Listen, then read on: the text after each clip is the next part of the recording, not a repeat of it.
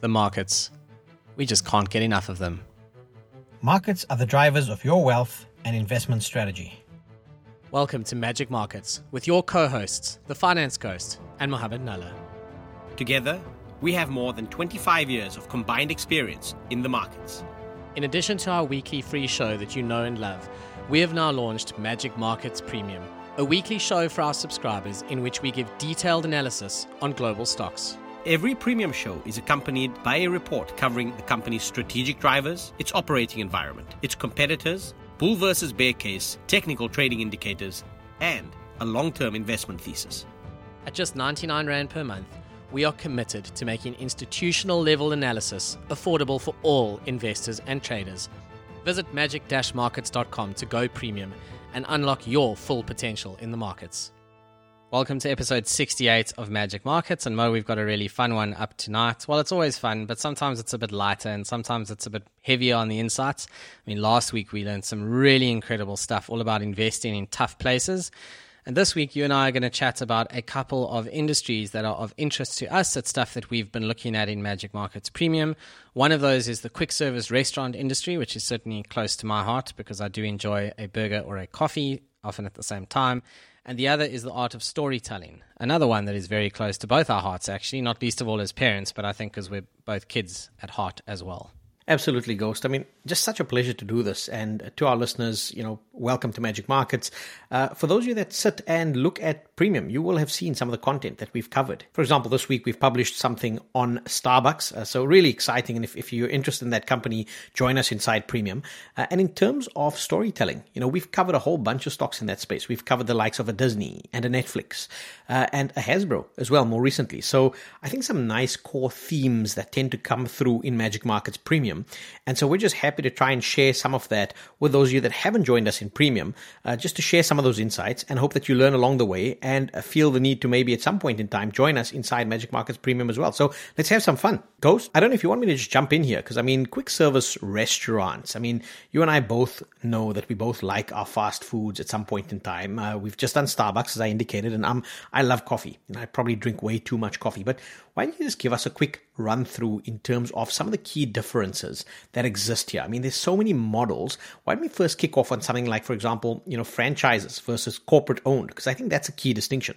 Yeah, thanks, man. The quick service restaurant space is something that any listener can relate to, which is why we like it. So just think about your own habits. These restaurants range from literally a hole-in-the-wall dark kitchen designed only for Uber, for example, where you can order from a counter and that's about it, through to like a Steers where there might be a couple of places to sit, and then it kind of progresses all the way through. Think about a Spur. You can get takeaways there, but there's lots of places to sit. You can order drinks. They are licensed all the way through then to full service restaurants. And that's the key differentiator is then you're getting a waiter, who expects a tip at the end of the night, et cetera, et cetera. So one of the key distinctions, as you've pointed out correctly, is the sort of franchise versus corporate owned. And it's really important to understand the difference here because it actually comes down to ultimately a capital strategy and then what the head office is getting in return for that. So the benefit of franchising, and that's how, for example, a Famous Brands has worked, is that you are using other people's money to grow your footprint. So instead of Famous Brands paying to open another Steers branch, someone is approaching them and saying, hey, there's a new mall nearby. I want to be the Steers. Thank you. Here's my franchise fee. Let me sign the agreement and get it done. Now, the benefit of that is you can scale, obviously, a lot faster, but it changes the economics. For example, the people who work for that Steers are not working for Famous Brands. They are working for a little company that owns that Steers. And sometimes these franchisees actually own several stores, and they are quite big businesses in their own rights. You'll often see a master franchisee for a region. Now, a corporate-owned process or corporate-owned strategy is where the company in question actually pays to roll out those stores. It owns the stores, all the staff work for that company. Now, the benefit here, you have absolute control over your quality. So this is why Woolworths, which is not a quick service restaurant, obviously, but they moved away from franchise grocery stores into corporate-owned stores so that they could completely control the quality, which is why any Woolworths you go to gives you much the same experience in South Africa. Similar vibe in the restaurants. If it's corporate-owned stores, you should get a similar experience, but then you need lots of capital to roll it out. And the income statements look very different. One is a wholesale business. The franchise model is a wholesale business that earns royalty income as well.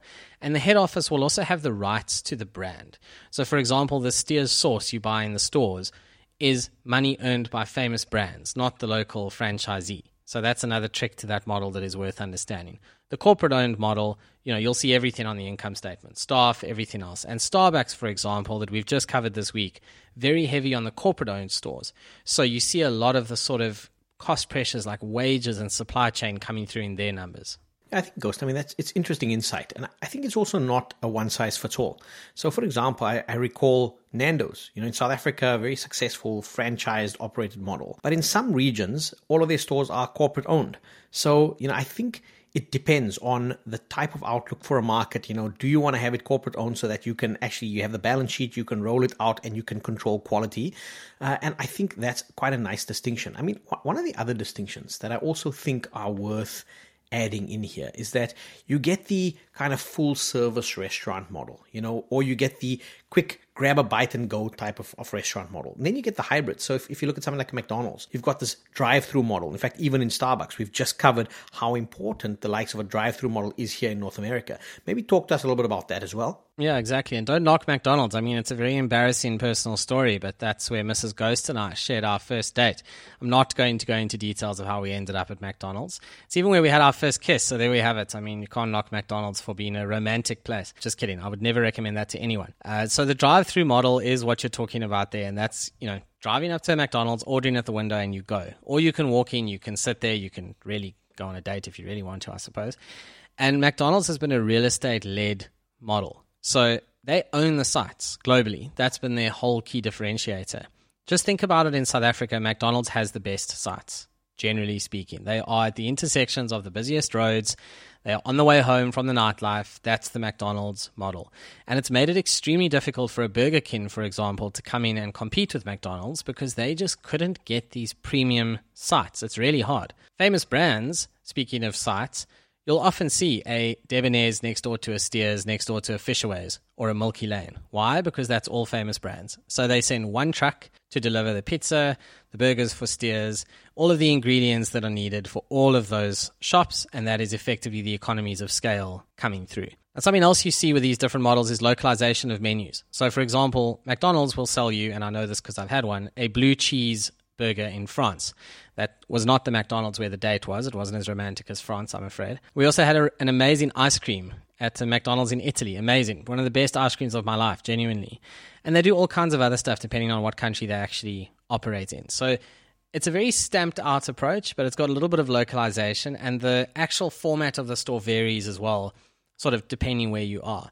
And some of these quick service models are still based on a more premium approach, like a Starbucks, which has clearly positioned itself above a McDonald's or a Dunkin' Donuts. It's a more upmarket experience, which means they get more money from each person who walks in the door, even though it's quick service and away you go. And you also get the delivery champions. So that's like a Domino's, for example, which failed in South Africa completely. But it's been huge in the US, and it's done incredibly well in the pandemic, very much based around delivering pizza to your home.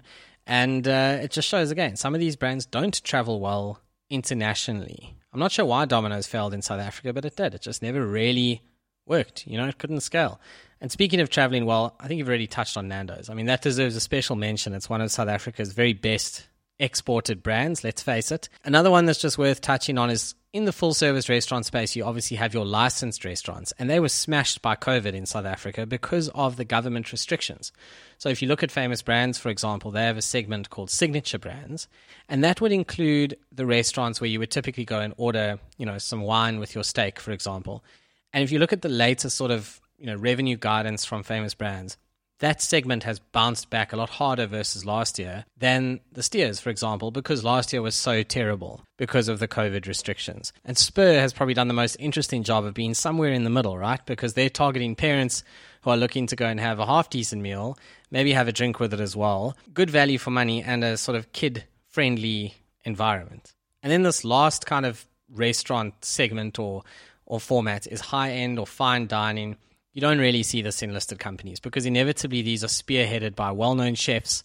This is like a passion business. It's super hard to scale. It's based around a specific concept. It's not something that's rolled out en masse. And just anecdotally, before we move on, we've all heard of these Michelin star restaurants, right? And it's actually a great story. The Michelin brothers compiled the first guide all the way back in 1900, it's a long time ago, because they wanted to create demand for vehicles. They wanted people to travel to have great experiences. And when they started, it wasn't just restaurants that was in this guide. But by the time we got sort of after World War I, in those boom years in the 20s, then it became all about these fine dining restaurants. And that's when Michelin star ratings were given out for the first time rather than just a guide. And the whole thing was around get in your car, drive to these restaurants, have the experience. And obviously the Michelin brothers were hoping you would have Michelin tires fitted, which, you would then need to replace at some point. Ghost, that's fascinating. I actually never knew where Michelin stars came from. I always thought it's because when you eat at all of these restaurants, you end up looking a little bit like the Michelin Man, That's McDonald's, Mo. That's McDonald's. That's certainly my story. And to your McDonald's story, incidentally, McDonald's in France make really good macarons, right? So that regionalization is just so key. And I think it's fascinating because at the end of the day, it's been such a terrible time for restaurants. We've seen a lot of restaurants closing down. I mean, your points on the kind of full service restaurants. I think South Africa does food really well. And maybe that's exactly why these international cookie cutter blueprints of a Domino's, for example, maybe they don't translate as well in South Africa because I think South Africans don't realize how awesome their food really is until you travel outside or you live outside of the country for some time. So, that certainly leaves me feeling a little bit nostalgic for home and maybe a nice Spur and maybe a nice Tasha's when I'm down there. It certainly was one of my key breakfast and lunch places. Yeah, I love that story about the Michelin Man, and I'm going to try and slim down as we go into Northern Hemisphere summer, I think. Michelin stars, man. Michelin stars. Don't confuse the two. But I'll tell you what, moving on to what you're going to talk about really, which is the storytelling. I mean, there was another really important household name in addition to Michelin stars, much more important than Michelin stars, that also came from the 20s and actually pretty much in the Great Depression. And that was Disney. And that's a stock that we've covered on Magic Markets Premium. And that's all about this beautiful art of storytelling, which is a theme that's come through in a few shows for us. I think so. I mean, Ghost, we've spoken about it a lot. We like storytelling businesses. Now, what do we mean when we say, storytelling businesses? My macro lens. I like to zoom all the way out. And I would say that if we look at it, entertainment has certainly existed through the ages, and it's arguably always been big business. So depending on how far back you want to go, storytelling is an innate part of human nature. From the time we were scribbling stuff on the walls of caves, think back to ancient Rome and the theaters and the Hippodrome, which was the F1 of its day. The guys racing around like Ben-Hur on their chariots. Think of the Colosseum, where they had these gladiatorial fights. So that's all storytelling. It's theater. It's entertainment. And then when we look at fairy tales, those were invented in and around 17th century France. Thereafter, you've had these massive theaters and opera houses that sprung up across Europe. And those are testament to massive investments that we've seen in that entertainment and storytelling space. So when we then move from that into the more modern era, again, cast your mind back to the 60s, the 70s, and we went from an era of books and newspapers and magazines. Those businesses did really, really well in that era. And then that transformed into radio and television. And your big studios made a lot of money. And arguably Disney, for example, in its studio business is one of those. And it's now transitioning from that into social media. So I like to look at it with this mega theme lens on being entertainment. And then within that, you can almost break it down into the stories, for example, or the storytellers, and then the channels or the mechanisms through which those stories are told. And I think that's the distinction when we look at some of the stocks that we've covered in Magic Markets Premium. Yeah, absolutely. All this is the evolution of people telling stories around a fire, as you say, drawing on cave walls, literally. And now these are huge global businesses powered by distribution, but also by creativity. And that's why I think it's something that we enjoy so much is, we are ultimately also in the business of producing content. It may not be, My Little Pony, or I like to think it's not, but it all comes down to taking content and distributing it out there to the world. And that ultimately is what these companies do, isn't it? And I mean, it is My Little Pony because we covered Hasbro in Magic Markets Premium, and they're the guys who own the IP around My Little Pony. But let's maybe split this down into the two sections, right?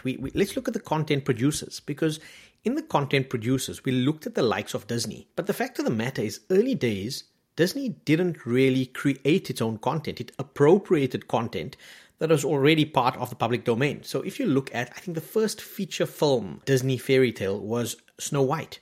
Before that, they had a whole bunch of shorts and like Red Riding Hood, and those were all created in a shorter format. But the first feature film was Snow White in and around the 1930s. They didn't own that IP. It was public domain. It came from the Brothers Grimm. And what's been so interesting, and again, when I said fairy tales were created in the 17th century in France, that's when the Brothers Grimm were around, and they wrote a whole bunch of these fascinating stories. So by the time Disney came along, it was all public domain. And what Disney did is they took it, they put their own lens on it, they reimagined it, and they created that and turned it into the IP that is now the underpin of Disney. Again, I think we covered it in the premium show, where a lot of the early stage Disney stuff is technically becoming public domain now. So the question mark is, can they enforce their copyright on something even as iconic as Mickey Mouse, for example? But Disney back then appropriated the public domain IP, reimagined it, and they own that. They own that reimagining of those stories. And what Disney has done that's been so successful is that they were there for part of the evolution. As mankind evolved from writing on cave walls into theater, that's kind of what Disney's done in the modern age, is they created feature-length films, and then it became, stuff that was initially, early days wasn't colorized. Then it became colorized, and they were there for the early stages of television and movies. And then they transitioned that into theme parks and just additional new ways of telling the story. So Disney is almost a hybrid, because they're not just the content owners. They've created new content, obviously. So they're not just the content owners and the IP owners, but they're also the owners of very inventive ways of telling those stories, of the platforms. And before we even move off those content producers, I want to almost focus on another stock that we covered in Magic Markets Premium, which was Hasbro. And I said it in the premium show. I said, maybe you want to consider that as Disney Light, because they're kind of following a similar playbook. They own some of their own characters, and maybe it's not born out of fairy tales. It's born out of toys. They created really successful toys that they could sell to kids, and then they transformed that into media that can be digested, whether that's a movie or a series. But it's almost the same journey from the other side, from a different segment of the market, that creates new stories that people enjoy telling and want to actually immerse themselves in, even when they're adults as well. And Hasbro is fascinating because they are a bit of a hybrid. They make toys for Disney, but they also have something called Magic the Gathering, which we talked about in the show, which is a tabletop card game. And I was in Knysna this long weekend, and there, funnily enough, on Teason Island was a little gaming store, Magic the Gathering in the window. And, once you've done these shows, and you can't help yourself, so you go in, speak to the guy behind the counter. Well, it turns out they have, occasional tournaments. There's like 10 people in Knysna who play. It's small, but it just shows, here's this company Hasbro, and all the way in Knysna, on the other end of the world, there's a group of 10 people, friends, who get together to play this particular game. It's all the same theme. It's the storytelling. It's the desire for community. It's all the stuff that makes us human, and we like investing in companies that are addressing that, right? So goes to your point around that sense of belonging, of the network effect, is also something that we touch on. And it's not just in the storytelling businesses. We'd spoken about network effect in other businesses as well that we cover in Premium. But specifically in this context, the network effect in something like Netflix, for example, is a nice way to segue into the platform owners. We've discussed the content owners. Let's discuss the platform owners. If you're the only person not watching a particularly popular show on Netflix, there's some peer pressure to get involved. And so network effects become very powerful for some of these businesses. And I think that's worked for the likes of a Netflix, which went about this the other way around. So it's almost, I would say, the second tier of the storytelling businesses are the guys that don't necessarily own the stories or create the stories. They're the ones that create the platforms on which the stories are showcased. Now, Netflix is one of those, where they created the platform first, and now they are developing their own stories. And obviously some question marks around, should they focus on movies or should they focus on the series? I think there's some of those semantics that we cover very nicely in the premium show. So again, for those of you that haven't joined us in Magic Markets Premium, how this translates into actionable investment insights all sit inside Magic Markets Premium. I just want to point you in that direction. But the important thing is that these things all link together. So Netflix, for example, have created some IP that they've then partnered with Hasbro on in terms of creating toys for the series that Netflix are producing. So it's this nice, neat little ecosystem that ties in quite nicely. And I almost want to raise my last point on just differentiated platforms here to say social media is not just about the network effects. Social media, if you really look at it with a different lens, is about people telling their own stories. That's really what social media has become, whether it's TikTok or Instagram, whatever it may be. And so the question mark is, do you want to own the business that owns the content, the stories? Do you want to own the platform that facilitates the dissemination of these stories? And it's an important question because the economics behind those businesses are very, very different. And my one thing I just want to touch on, I think, before we finish up is this art of storytelling also applies to sport. And talking of Netflix, Formula One Drive to Survive has done for that sport something that nothing else has ever done. I mean, I've watched Formula One since forever. I think you're much the same. But suddenly in the last couple of years, now everyone is a Formula One fan. And that's literally because of Drive to Survive. There's no other reason. Netflix has this enormous base of over 200 million people they can push content to. They go and tell the stories behind Formula One, and bang, it's now this super popular sport. And sadly, where Netflix missed out is they didn't get the option to buy equity from Liberty Media, which was, in retrospect, a mistake, because they have helped Liberty Media so much. I don't know what the economics are behind the scenes of Drive to Survive, but gosh, Netflix has done them a big favor there. I think, again, it's so important because it's that differentiation between the platform and the content owner. Liberty Media is the content owner. F1 sits in that stable.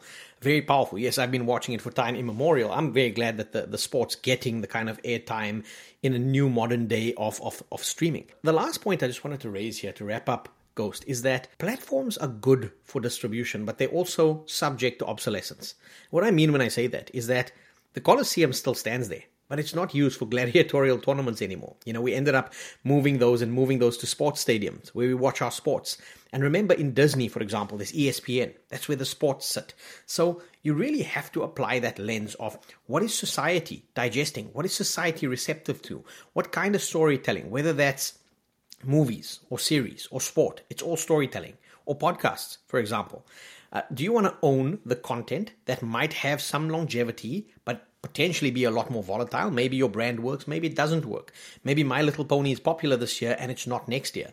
Or do you want to own the platform? Maybe the economics are different, but what happens when people move off your platform, when they move from radio to TV or from TV to social media? I think these are all pressing, very important questions to contextualize the investment story as we go into our own journey of storytelling. And Mo, one other really important point is that these macro themes make a world of sense. Storytelling, super strong, but as you say, some of those platforms can become obsolete. So the point here is there can be a great macro idea for your portfolio, which is, hey, I like storytelling, or hey, I like restaurants. I like the fact that people, want to have a burger. But there's just so much more to it than that. And that's exactly what we cover in Magic Markets Premium. We do that sort of in-depth, look at the numbers, look at the valuation. It doesn't help to buy the best storytelling business in the world at an insane valuation. That's what we do in Premium. And again, I would invite any of the listeners, if you've enjoyed this show, then you will love Magic Markets Premium. Yeah, thanks, Ghost. I think that's a nice place to wrap it. We hope you certainly, our listeners, you've enjoyed this.